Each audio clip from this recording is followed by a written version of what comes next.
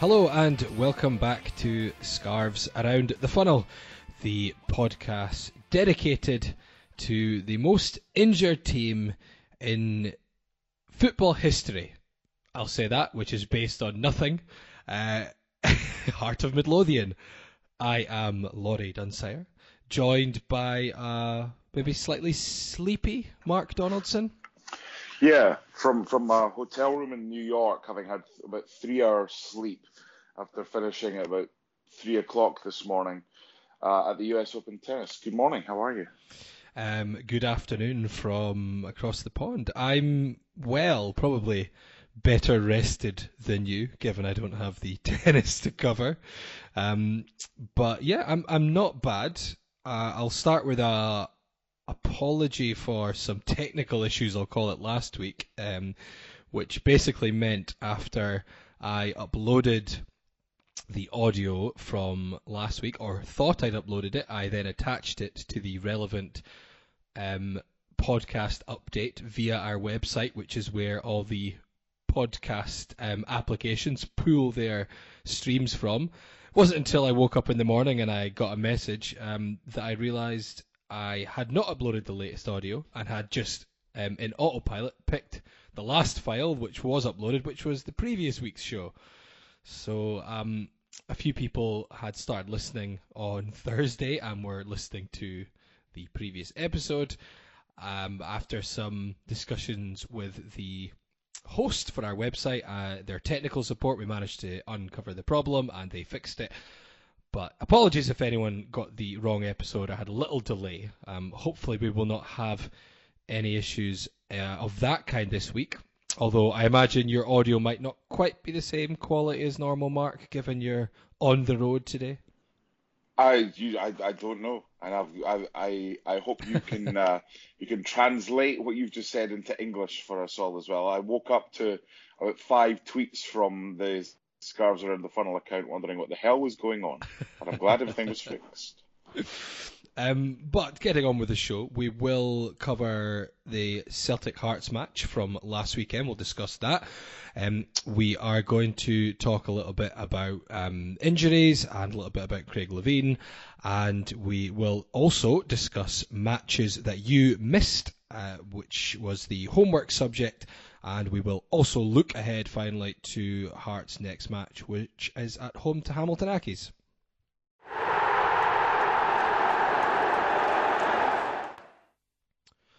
So, first up, Celtic against Hearts.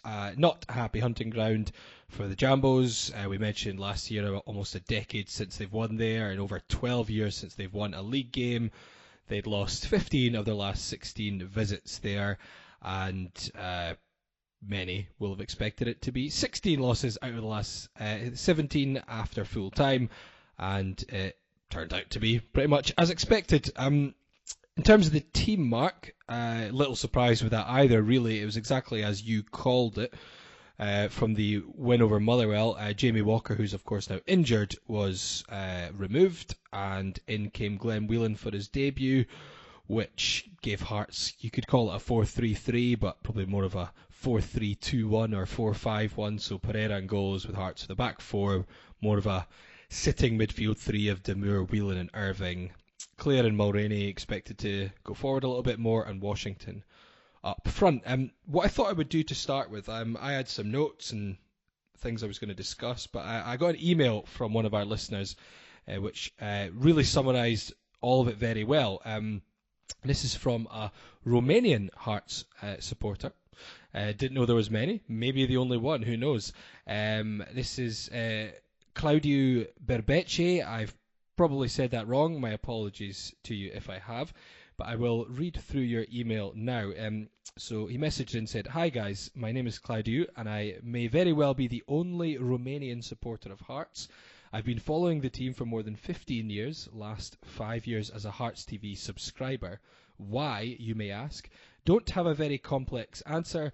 I just always liked Scotland. I love Edinburgh and have a lot of time for football. When I discovered Hearts, it seemed the right thing to do.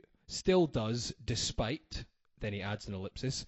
"Right, no digressing. I've been listening to your podcast for half a year. I find that it helps manage the loneliness of my Hearts bubble. I live in Brussels, where I may very well be the only Hearts fan in town. I'm sure you're getting lots of negative messages at the moment, so I'll try to keep it objective. Here's my take on the Hearts' latest game and the team's overall direction under Levine. First, a few snippets on the game. 1. Hearts showed no intent before going 1 goal down, as if the plan was to concede so we can get that out of our system.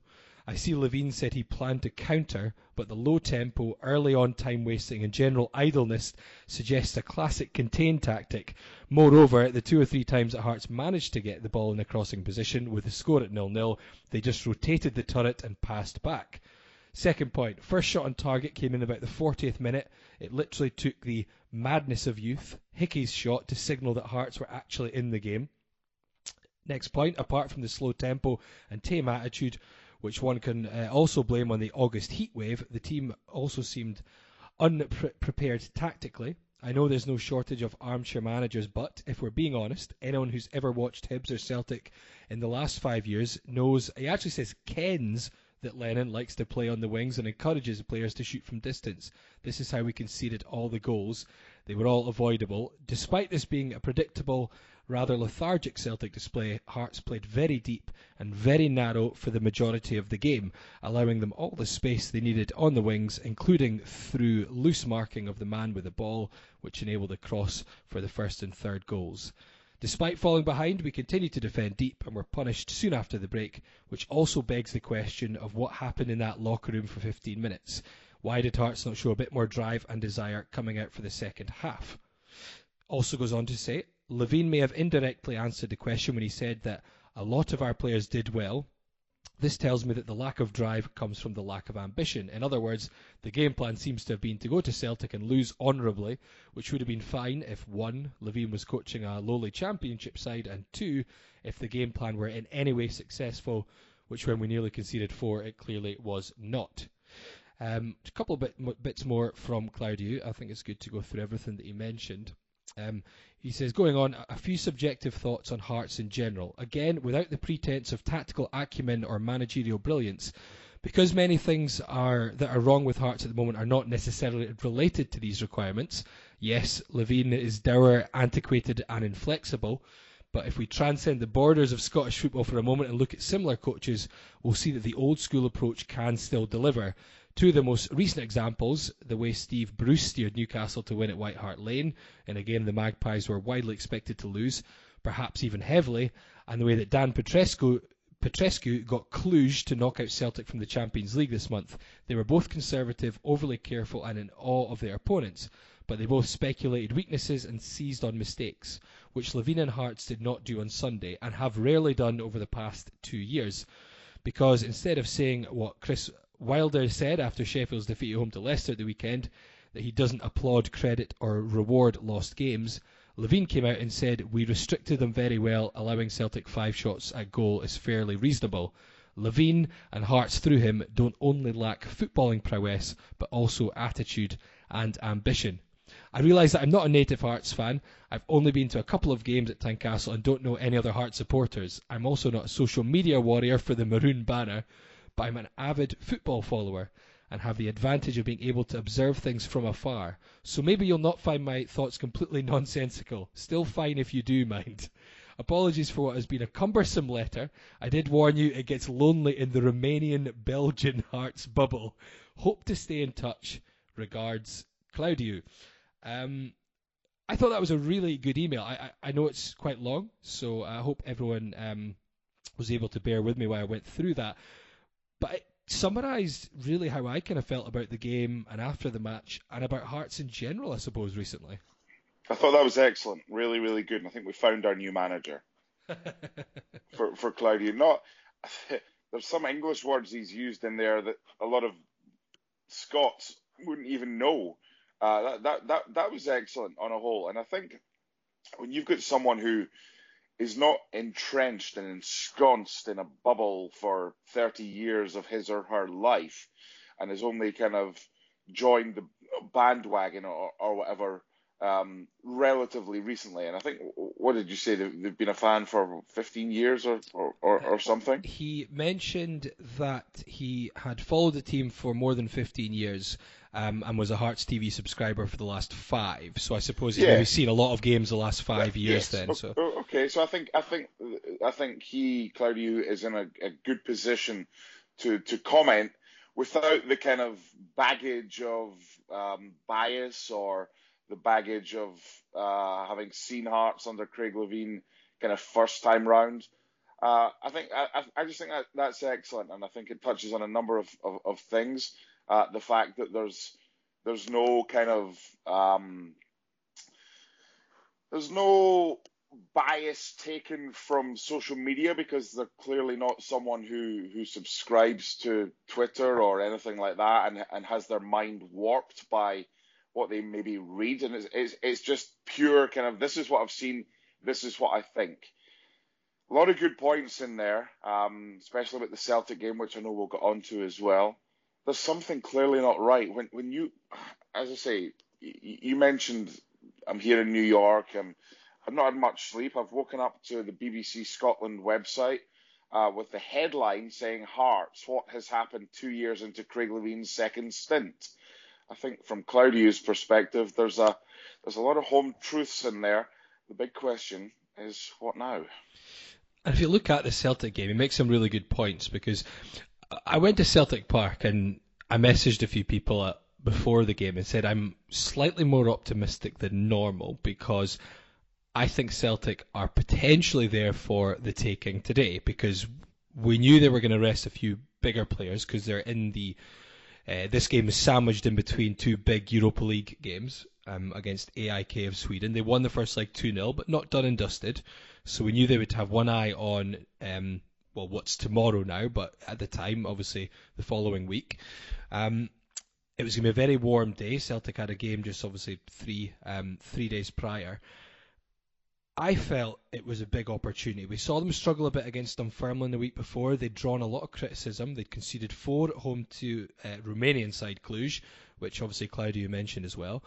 I think where my naivety was forgetting that it was still Craig Levein in charge, because I still maintain after the game, and I still said it to a few people who went, well, how did that go for you? I said, well, I still maintain they were there for the taking.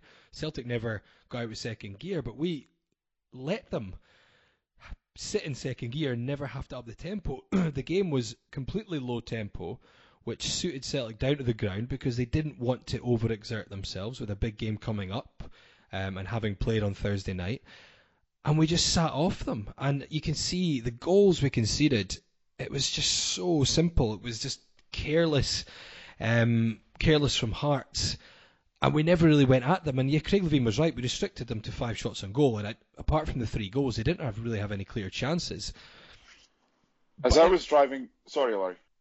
Go on. No, go on. No, I was just saying, as I was driving down to the train station on Sunday, listening to the post-match reports and analysis on the BBC, Tom English and others were not so much having a go at Craig Levein for saying the 5 shots, but Celtic won. Celtic scored 3 goals. It doesn't matter how many shots on target you have.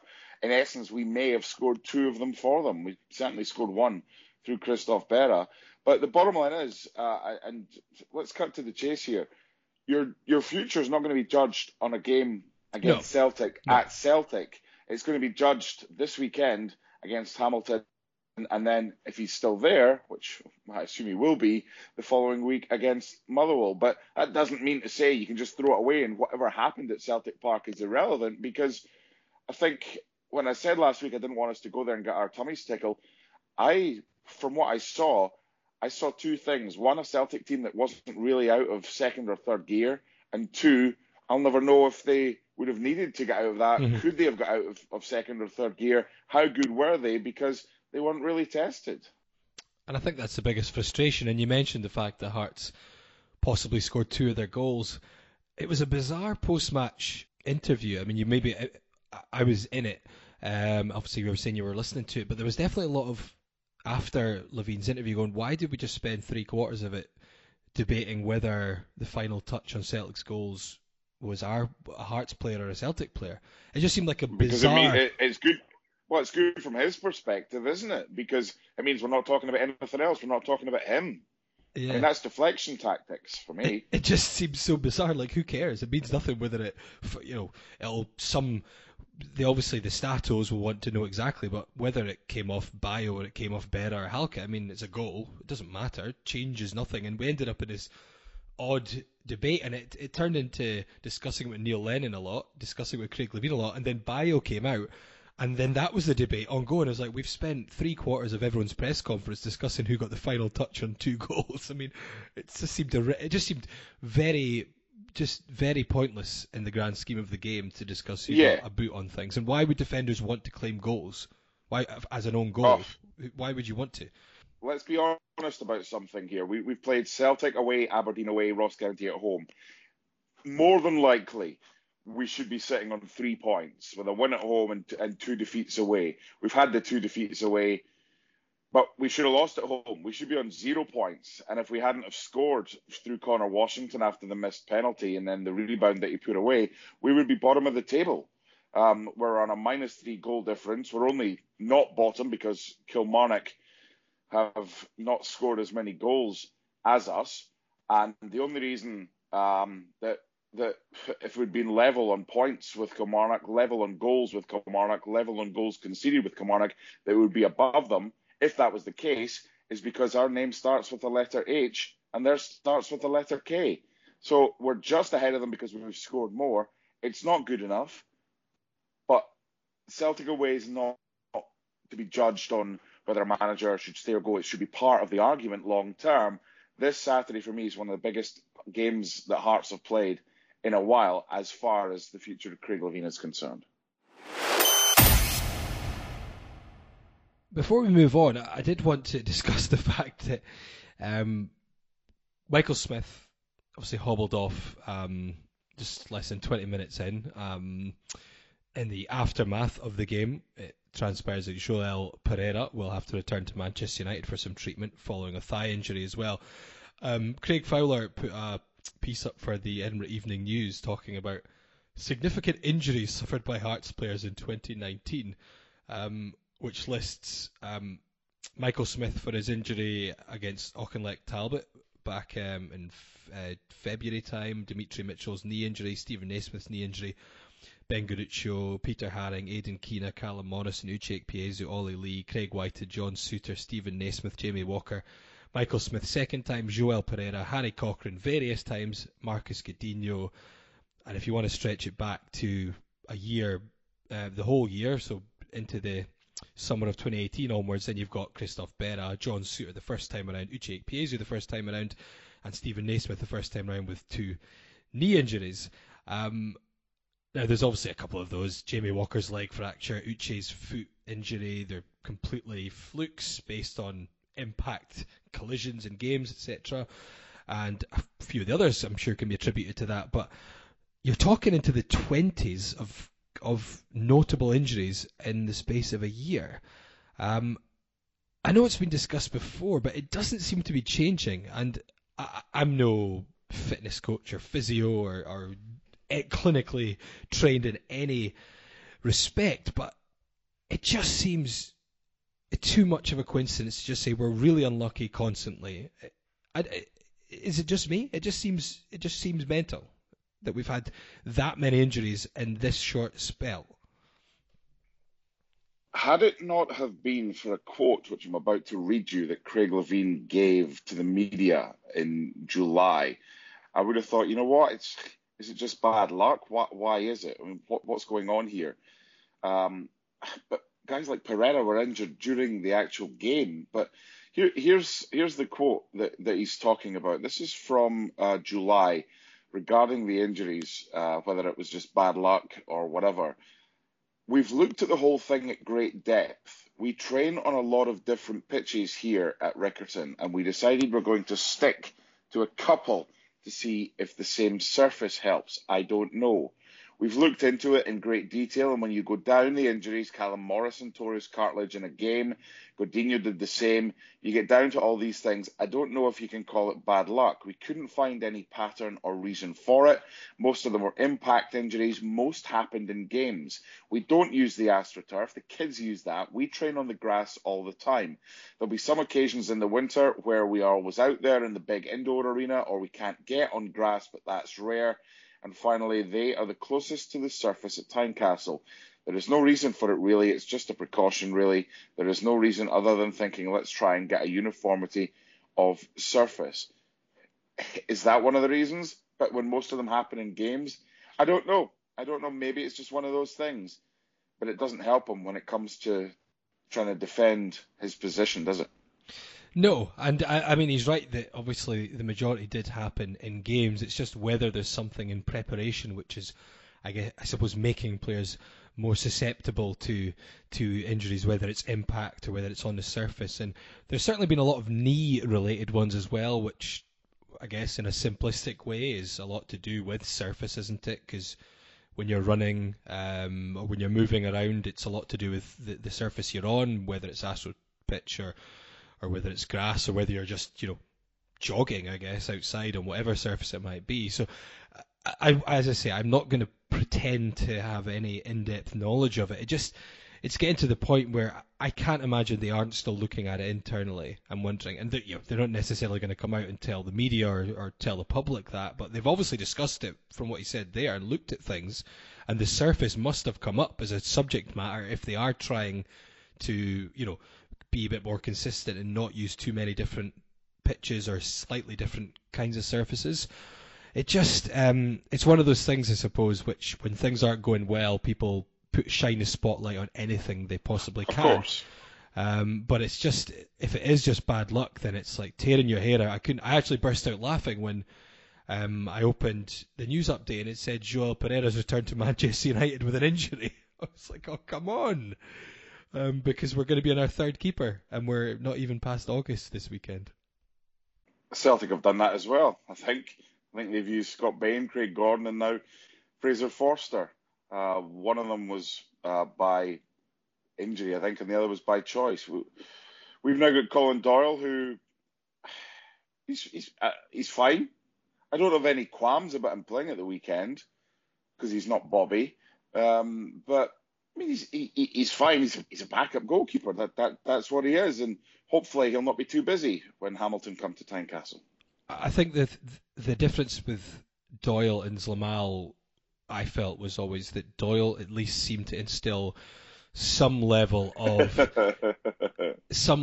confidence in the defenders in front of him. And although he did have that blunder against Motherwell, I thought on the whole the defence felt a lot steadier and a lot better organised with Doyle there, which for a home game against Hamilton is hopefully all you will need. You hopefully won't be having your keeper tested repeatedly, because we've said before that we do think Bobby's probably the slightly better shot stopper, but the Ross County game was one of the worst goalkeeping displays I've ever seen from a Hearts keeper. Maybe going back to the Kurskis sort of matches in the. But it was unbelievably bad. So hopefully if Doyle's in, he can at least have the defence confident that there won't be any ridiculous moments from him, and Hearts can focus on going forward. Tepi Moylan reminded me, or Bobby Zlamal reminds me a little bit of Tepi Moylan, in that A, I would rather have the Finn, but B, I'm not sure exactly what you're saying. I think the defence in front of them are a little bit less confident and trustworthy in the man behind them. And I remember Moylan made a mess of a late goal. I think it was Gary O'Connor at Easter Road one day. Yeah, you just have to have confidence in the man behind you, whether it's to come and collect, not to get knocked into next week when you come and clear it. If you're Christoph Berra and you suddenly have a goalkeeper coming over your shoulder in Superman mode and just all sorts of chaos emanating from a long ball forward. It's funny, you were talking about the goalkeeper Colin Doyle and in the Hamilton game. Hopefully he'll not be too busy. But that's what we thought about the Ross County game, and look what happened. I can't overemphasize enough how big a game this is for so many people connected with the football club this weekend. Outside of it, it's just another game. For anybody outside of Hearts, they just look at it, it's just another fixture. But for us, I don't know if it'll be played up in the press. Obviously, Craig Levein will meet them prior to the game, and it'll be interesting to get his thoughts on it. But now, I have to say, at times, Laurie, it's like being the husband of a wife who you know is correct, but she just won't shut up. And all you hear is, nah. It's just noise now at times. Whereas the difference being, you know she's right. I'm not sure that Craig Levein now he's got many Hearts fans left on board with the comments. And what I wanted to mention this week as well, I know Anne Budge gave an interview with the BBC with Brian McLaughlin, a good friend of mine from Pennycook, and Brian Well. Brian's the type of guy who he asks good questions, but he's not frightened to put a call into PR departments and say, can we get X, can we get Y? I'm not sure that the responses at times, and Anne's been great for the football club. Maybe if there's one criticism, it's she's too honest at times, and there were one or two answers which have been taken in isolation from that interview that, I don't know, maybe honesty's never a fault, and I would never criticize anyone for give me someone who's honest over someone who hides things, whether it's the constant updates that she has used to give via the website. I fully applaud all of that, but with that one, it's difficult because Hearts fans want answers, and if she doesn't talk, she gets criticised for not speaking. When she does talk, some will say, "Well, she's been too honest, and here's what it is." There were just one or two things that, when taken in isolation, you thought, "Really? Is that the case?" It's a tough one. Yeah, and I think the difficulty is she's obviously been asked the question and does feel that she should give an answer. And some of them, my thoughts on have just been, just avoid going there just now. You know, when people pull out snippets and it says he's doing a great job. That's it. I mean, things like that are going to be taken the wrong way, and, you know, I can't look at it either. I'm sure no one. I can't imagine she could even look at it and say, right now, as a manager, he's doing a great job. I mean, well, but there's the thing, Laurie. There's the thing. We're talking about in isolation. Craig Levein has done a great job behind the scenes with the academy, putting building blocks in place. Yeah. If the question was, has he done a great job as manager, and she said yes, then that's different. So you can take anything in isolation. I think that was a broader. He's done a great job as regards to setup, but when it comes to the whole manager, you cannot say he's done a great job.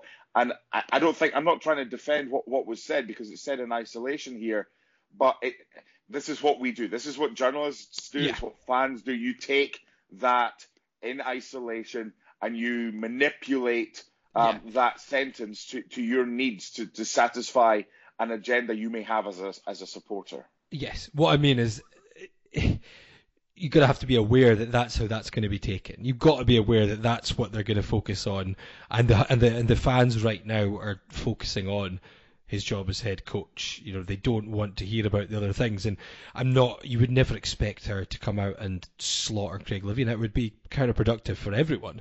But I guess it's either maybe, do we even go there just now, or do you be something more diplomatic? But I don't know. I get where you're coming from. It's kind of like you can't win with a lot of these things from her perspective.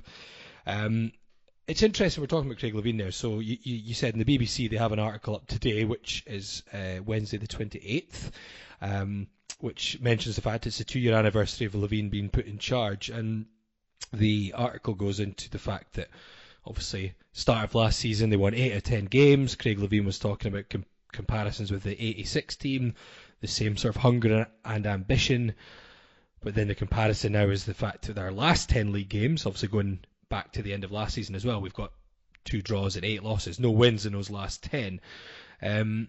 Interestingly though, it does have the Hearts manager's win percentage, which is a useful comparison to look at, because Craig Leveing's overall win percentage is not bad in comparison in this second spell, 42% compared to 44% in his first spell, 43% for Jim Jeffries, 31% with Gary Locke, although you understand, everyone's got to know there's obviously the mitigating circumstances, 58% for Robbie Nielsen. You've also got to take into account the fact that a lot of that was in the championship, so you're going to have a higher win percentage, and then the 23% of Ian Cathro. The interesting caveat to that, though, is I saw Amoruso Lets It Run sharing stats from, now this is the last 20 league games for managers who have been sacked in the past 30 years. I've not verified the data, but he's usually pretty accurate with what he puts on, and it showed that Levein has, in his last 20 games, League 20 games, got 16 points from 60 available.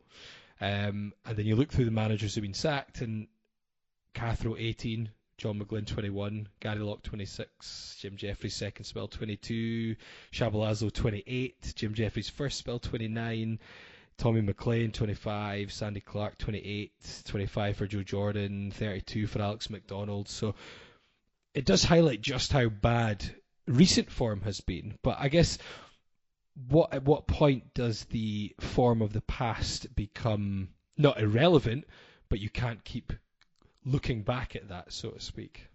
It's just numbers now. It really is. It's got to the stage as a Hearts fan when you're disillusioned by what you're seeing. To be honest, you don't really care about second spell numbers. And I know I brought it up last week, but that was to illustrate a point. Now it's just about results. I'm not interested in how he compares with previous spells of other managers, of him first time round. I don't care anymore. I just care about results. I want the feeling of when we went to Motherwell and won in the League Cup. I want that feeling more often than not. I don't want that feeling of coming back from Aberdeen, defeat. Ross County should have been a defeat. Celtic didn't even lay a glove on them for most of the game. Defeat. Hamilton is massive. It really is. You have a disillusioned fan base. With the fan base, they're customers. Customers vote with their feet. Customers stop buying merchandise. Hopefully, customers do not stop direct debits, because you've got to separate this. That should just be if you're doing it, that's it. As long as your personal circumstances allow, you keep doing it. It shouldn't matter who's in the dugout. That should continue. So hopefully there's no one thinking, well, if this continues the way it's going, I'm going to stop the direct debit. That's not what we're talking about here. We're talking about results on the park. We're not talking about managerial records, managerial history, what's going on up to this point. We're talking about from now onwards. That begins Saturday. We're now in, for me, at the stage, there are now no excuses if Hearts don't win games that they should win, and one of those is Hamilton, the Accies on Saturday.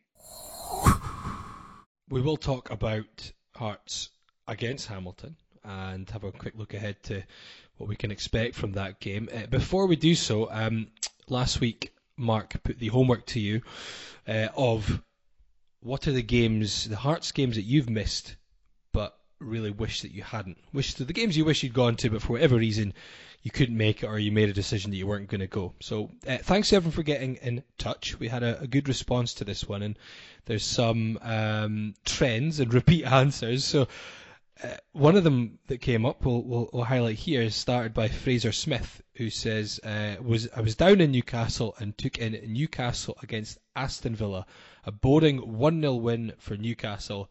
Meanwhile, Hearts beat Cowdenbeath 10-0. David Reed responded to Fraser saying, missed the same match, went for a boozy lunch and the rugby, huge error of judgment. Ross also then piped in and said, exact same game for me. He went to the Newcastle game as well. He said, we had the boys sat around us at Newcastle more interested in the Hearts game than the one we were at.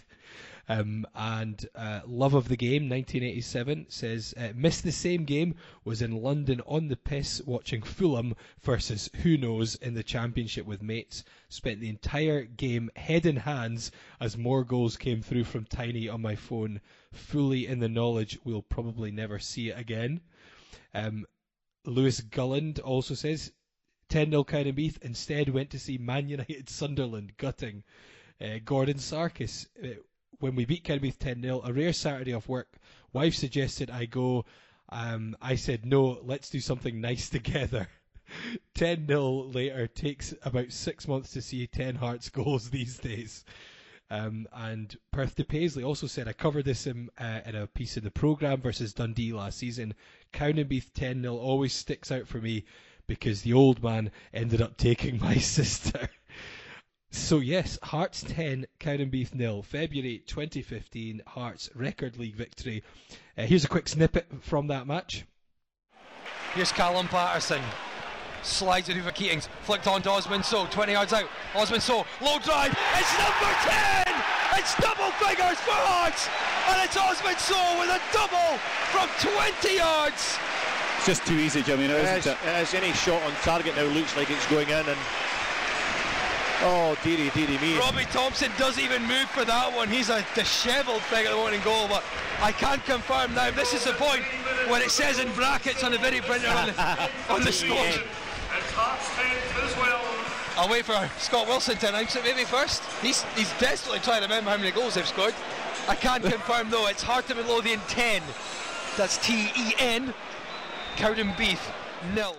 Now that was an enjoyable one to commentate on, and believe it or not, Mark, I had Hearts to win by 6 or more goals. And they did. And they did. And it's the only time I have ever put on a team to win by 6 or more goals. And it came out. Yeah, they were a gang. They were like competition winners and at the bottom of the table, and they were dreadful. One of my earlier memories of being a Hearts fan, and it sticks with me to this day, was when we scored 7 against Hamilton in December 1986. Sandy Clark, Gary Mackay's penalty, Roddy McDonald, John Colquhoun, Sandy Jardine, John Robertson with 2. And I thought, I'll never see Hearts score more than 7. To score 10, that ain't happening again. With this current Hearts team, there's a decent chance they could go a couple of months without scoring 10 goals, never mind in 90 minutes. Ian Veach says, not sure this counts, but I travelled all the way to Liverpool with my brother-in-law in the hope we would get tickets. Managed to get 1 ticket, so I let him go while I sat in the pub just outside Anfield. Almost got filled in when we scored. That's very magnanimous. Yeah, going all that way as well and letting him take the ticket. I hope he with your other half. It was his brother-in-law, so I guess. No, but still, you've got 1 ticket between 2. It's like when you're on a plane with your other half, and the stewardess comes and says, "Oh, you've been upgraded." You've got a choice to make. 1, you don't take it. 2, you go forward and she's nuts. Or 3, you're like, on you go. 1 ticket between 2. That's a tough one, but got to make a decision. Possibly the wrong decision, but maybe his brother-in-law has returned a similar favour at some point. You would hope so. Edinburgh Saints said missed the relegation derby, couldn't get the day off work, so had to keep slyly checking the phone. That was, of course, March 2014, Hearts 2, Hibs 0, which kept the Jambos in the Premiership for at least another week and would eventually contribute to the Highbees going down as well. Another very enjoyable afternoon. Dale Carrick and Billy King on the score sheet. I can't think of Dale Carrick without thinking of that, is it that gif of his face? Is it that, I think certain people concerned or associated with Hearts brought different things to the table. Wayne Foster will always be remembered as the guy that scored against Hibs. Graham Weir will always be remembered for his 2 goals in stoppage time in the Edinburgh Derby. Dale Carrick will always be remembered for that gif. I will always remember him for the player who, when asked to do Hearts TV co-commentary, always said he couldn't because it made him feel physically ill. So he always managed to duck out of it. Unlike young Harry Cochrane, who came on with me on Sunday at Celtic Park because he was dying to, and actually was begging to come on Hearts TV coverage. I actually enjoyed it. That means it's normally shite most of the other weeks. That's rubbish. It's not. I should have rephrased that better.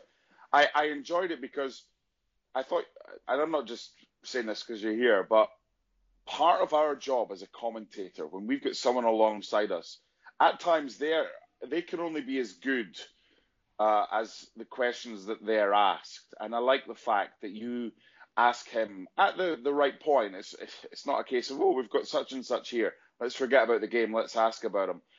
You asked decent questions at the right time about things that happen in training that we don't have access to as supporters. And I think that's really interesting. And I was actually thinking about this during the game when Harry was speaking at times. And if I was ever a manager, which I'll not be, but given the kind of background of media and how important I think it is for players to understand what they can and can't say, most teams take an extra man to a game just in case there's an injury or whatever and they don't want to be short-staffed on the bench. So there's always like a 19th man or whatever it is. For me, my rule as a manager would be whoever is the 19th man for an away game would always do the club commentary with the commentator, because I think you learn more about the game doing that, but also it helps you from a media perspective with media training. So I would certainly encourage it as a manager to have the person who was not involved, the one player who was not involved, to do the commentary. But also from a commentator's perspective, I thought you got some really nice insights from Harry. Who was he talking about? Jake Mulroney being a big UFC fan. Yeah, said he was a bit nuts when Ayer squared up to him. Not to be messed with, and I'm thinking, gee, that's good stuff. I actually thought, and I had my broadcaster / journalist hat on. I could record this and have a feature in a tabloid. Harry Cochrane talking about various other things. It's just obviously with proper proper kudos to the Hearts TV, because that's where it was said. But I thought it was interesting, and you got good stuff out of him as well. And hopefully we don't hear him again because he's on the pitch, and not because of what he did. I thought he was good on Sunday. Yeah, he did well. And it's funny, before we went on, I said, are you feeling okay? And he's like, I'm not going to lie, I'm really nervous. He said, this is much more nerve-wracking than having to go and play football. Isn't that interesting? I was like, really? We just got to sit here and talk. I mean, surely. Yeah, but put yourself in his shoes, or the other way around. Craig Levein is short of a man. There's an influenza bug that goes around the bus pre-match, and the only thing left to do is call the Hearts TV commentary team. How are you feeling prior to kick-off? The other way around. See, let's put the shoe on the other foot here. Your underwear is soiled. Yeah, but the how much criticism can you draw on Hearts TV? You can scarcely do much wrong, but I can guarantee if I got thrown in to a Hearts game, no matter the context or how little should be expected of me, I bet I'd still be getting pelters when I got skinned and Celtic scored, even if I was the club commentator. Yes. How much stick can you get on Hearts TV? I'll show you how much stick you get on Hearts TV. Yeah, well, it was good to have him on, and we've gone off on a bit of a tangent, but I think good to acknowledge that Harry did very well. And I think you're right. I think you're spot on that it's great for players to, I suppose, maybe get over those nerves and be more comfortable talking to the media, especially when it's your own club TV, because you're not going to get challenged too much. So you get comfortable before you get sat in front of the BBC or Sky News, and they might ask you something that's a bit more tricky to answer, and you've maybe, at least if you've got over those nerves and you're a bit more comfortable talking, because like you're suggesting, you and I, put on a football pitch would be absolutely bloody hopeless. Put us in front of a mic and we're a bit more comfortable, whereas the other way around, especially for a young lad, football's their game. If they've got the ball at their feet, they're very comfortable and confident in what they're doing, but with a mic in front of them, they maybe can't articulate things as well as others, and I guess it's good. Yeah, I completely agree. But Harry did very well. So maybe we will get him again. I don't know. But if not, then hopefully we are talking about him rather than with him. A few more games that people have missed that they wish they hadn't. Harry Temple says 1998 Scottish Cup semi-final was working, absolutely torture at the time, but the final more than made up for it. Jimmy McDowell says the 2012 semi was sick of being pumped by them through there, didn't watch it on TV, turned the radio off when they equalised as I knew what was going to happen next. Didn't check my phone to see the score until later, as wanted to see how many we lost by in extra time. Well, optimist much, Jimmy. Jamie Jambo says Hearts 5, Aberdeen 0. The last game I missed at Tynecastle because I was working in a restaurant that went bust a couple of weeks later. That was December 2010. Craig Brown had just taken over Aberdeen. Goals from Templeton, a Scatchell double, Stephen Elliott and Ardvidas Novikovas for the Jambos. Rachel Kearney, Rachel Kearney. See if you get your head around this one, Mark. Believe it or not, I missed the 1998 Cup final, deciding not to go as they'll just get humped anyway. How wrong was I? No, I'm not having that. I'm not, that's what Cup finals are not.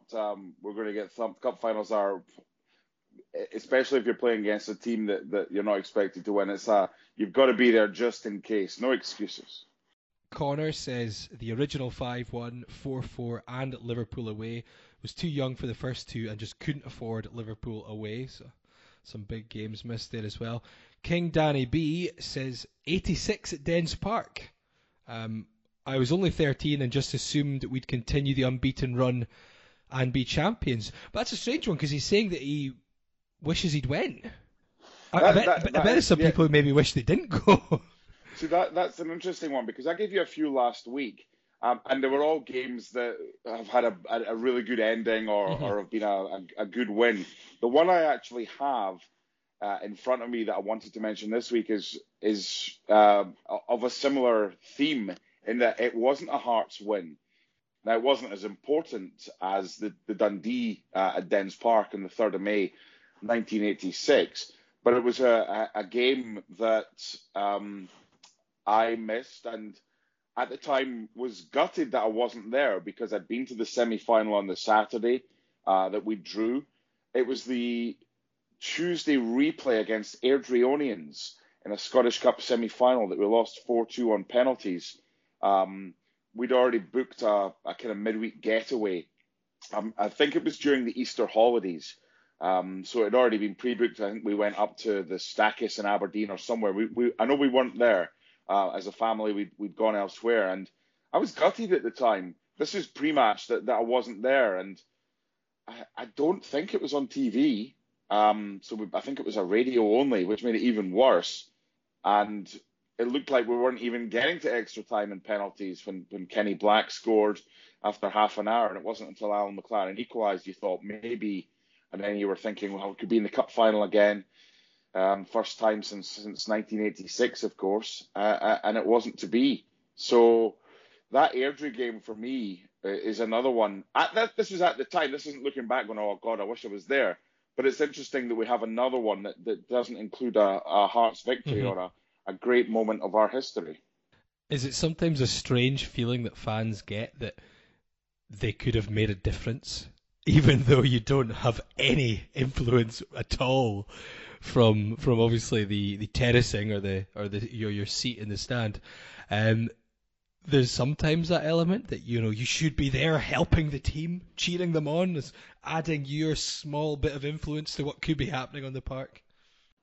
Yeah, maybe. I mean, I would love to have been in every single Hearts game. When you start off supporting a club, it's funny. I did a piece on Talk Sport last night about Bury and how mums and dads who woke up this morning now face the prospect, because this happened late last night.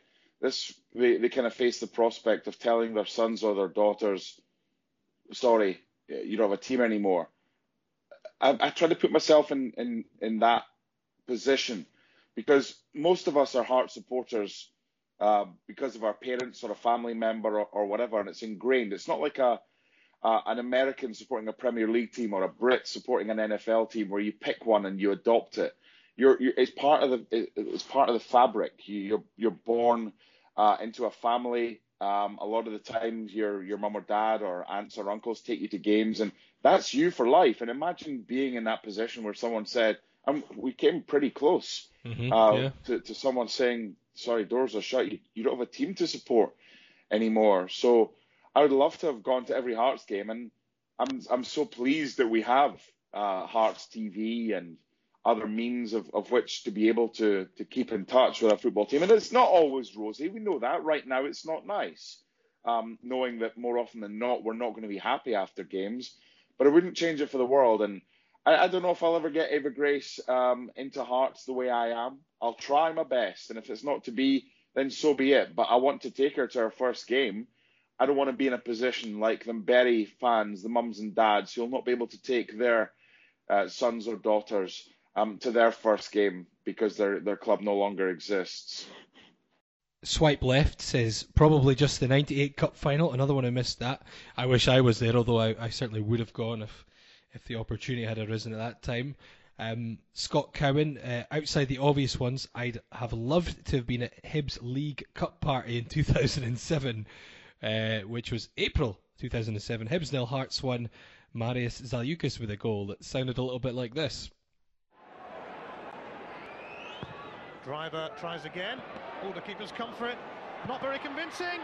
And it's been turned in by Zaliukas. And Hearts have struck late on at Easter Road against their fierce rivals. Andy McNeil unable to deal with it. And Hearts may be spoiling the League Cup winning party here. A game which I think I watched in the Gorgie suite at the time, as didn't get a ticket for that one or decided not to go. Can't quite remember the reason. Pint Size 94 says the Austin McCann game versus Celtic. Can't even mind why I didn't go, but gave my tickets to my mate. Gutted. Jamie Devlin. I have two games I wish I'd gone to. First being the 98 Cup final. We just couldn't get tickets. Second being Liverpool away. No long had just got a new car, so I was having to wait till next pay to get tickets. Tickets were sold out before I got paid. Was gutted. Mark Jennings says, this is an odd one. 2015 Aberdeen away Jordan McGee game. Travelled up at 15 to spew at the gates and not get in, just purely for the reaction to the handball. What? Okay. Yeah, it seems regretted not getting into that game when we obviously lost to a late penalty. I guess it'd be frustrating if you travel all that way only to throw up at the gates and not get in. Yeah, I guess he's probably not the only one who's been refused entry in the past to a football game. Ross, here's one that's came up a few times. Hearts 4, Celtic 0 was effing working. Greg Wilson says Hearts 4, Celtic 0. Overdid it on the work Christmas night out the day before. And going off previous results against Celtic, I didn't fancy sitting in the cold, hungover and getting a pasting. Oh boy, I was wrong. Woke up at half-time to utter devastation. Mark Gregg also says the 4-0 game versus Celtic last season. Was coaching a team at the time and we played Sunday, so gave a couple of my workmates my season tickets. Our team got beat and Hearts won. They never let me forget it. That was, of course, December 2017, Hearts 4, Celtic 0, which ended Celtic's 69-game unbeaten domestic run and earned Hearts their biggest victory over the Hoops since 1895. A good way to end this segment. A quick listen back to some of that game. Šiminović, another uncomfortable moment. Milinkovic to make it 3. He does just that. It gets better and better for Hearts. And it really looks like they will be the ones to finally beat Celtic in Scotland. That's a penalty with a bit. Milinkovic taking the responsibility, side of the foot, low, hard, away from Gordon, and Celtic's misery is complete. Hearts have been by far the better side this afternoon. It's just astonishing they have scored 4. What a team performance.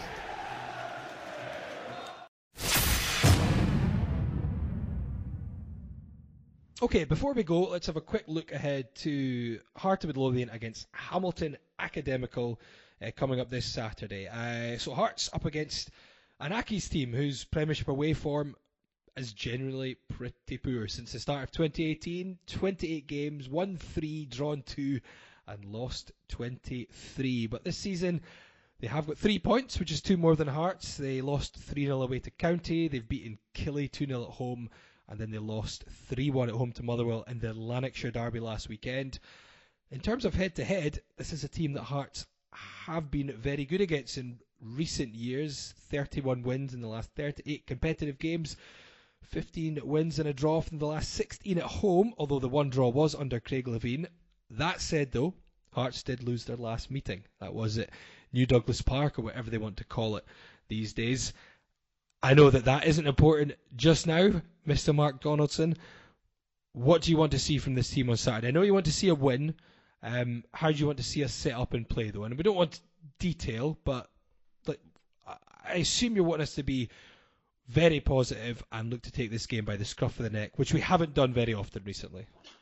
2 things will dictate what happens on Saturday. The way Hearts start will dictate whether or not the fans, who are very short of patience right now, are behind them from the off. And 2, how Hearts cope with a team that sit in, because we've struggled against teams that come, sit in, content to hit on the break, do it well. Ross County got better and better as the game wore on, got more and more confident. We can't allow Hamilton to get that confidence that Ross County gained. We have to start well. There are no excuses now. For me, this is it. This is the game that if we don't win or don't show signs, if we lose or if we draw and it's like the Ross County game, then I cannot see a way in which Hearts fans will get back on side with the current setup. So it's win or bust, pretty much.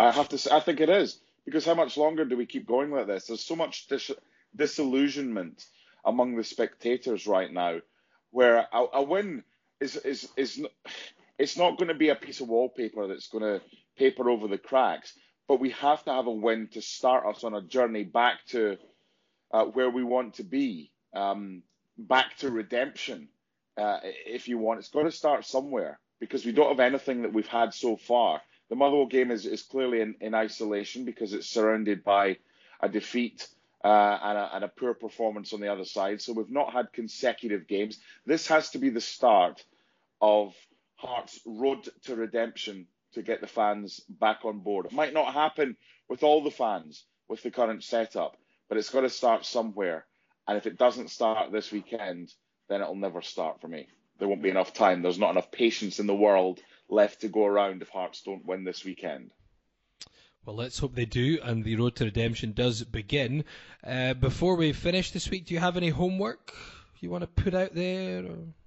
I'm going to leave it to you this week. If you have anything, feel free. If you don't, then we will move on. We will give our class a week off. So I usually come up with it on the cuff or off the cuff or whatever the hell it is. So if you want to come up with something, I've done enough kind of holding over the last 20 seconds to enable you to come up with something. So I look forward to what you are about to say. Yeah. Nothing. Really? Nothing.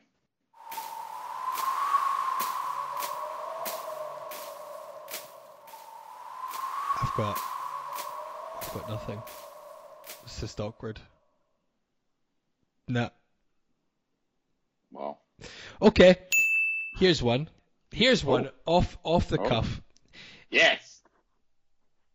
If you didn't have Hearts to support,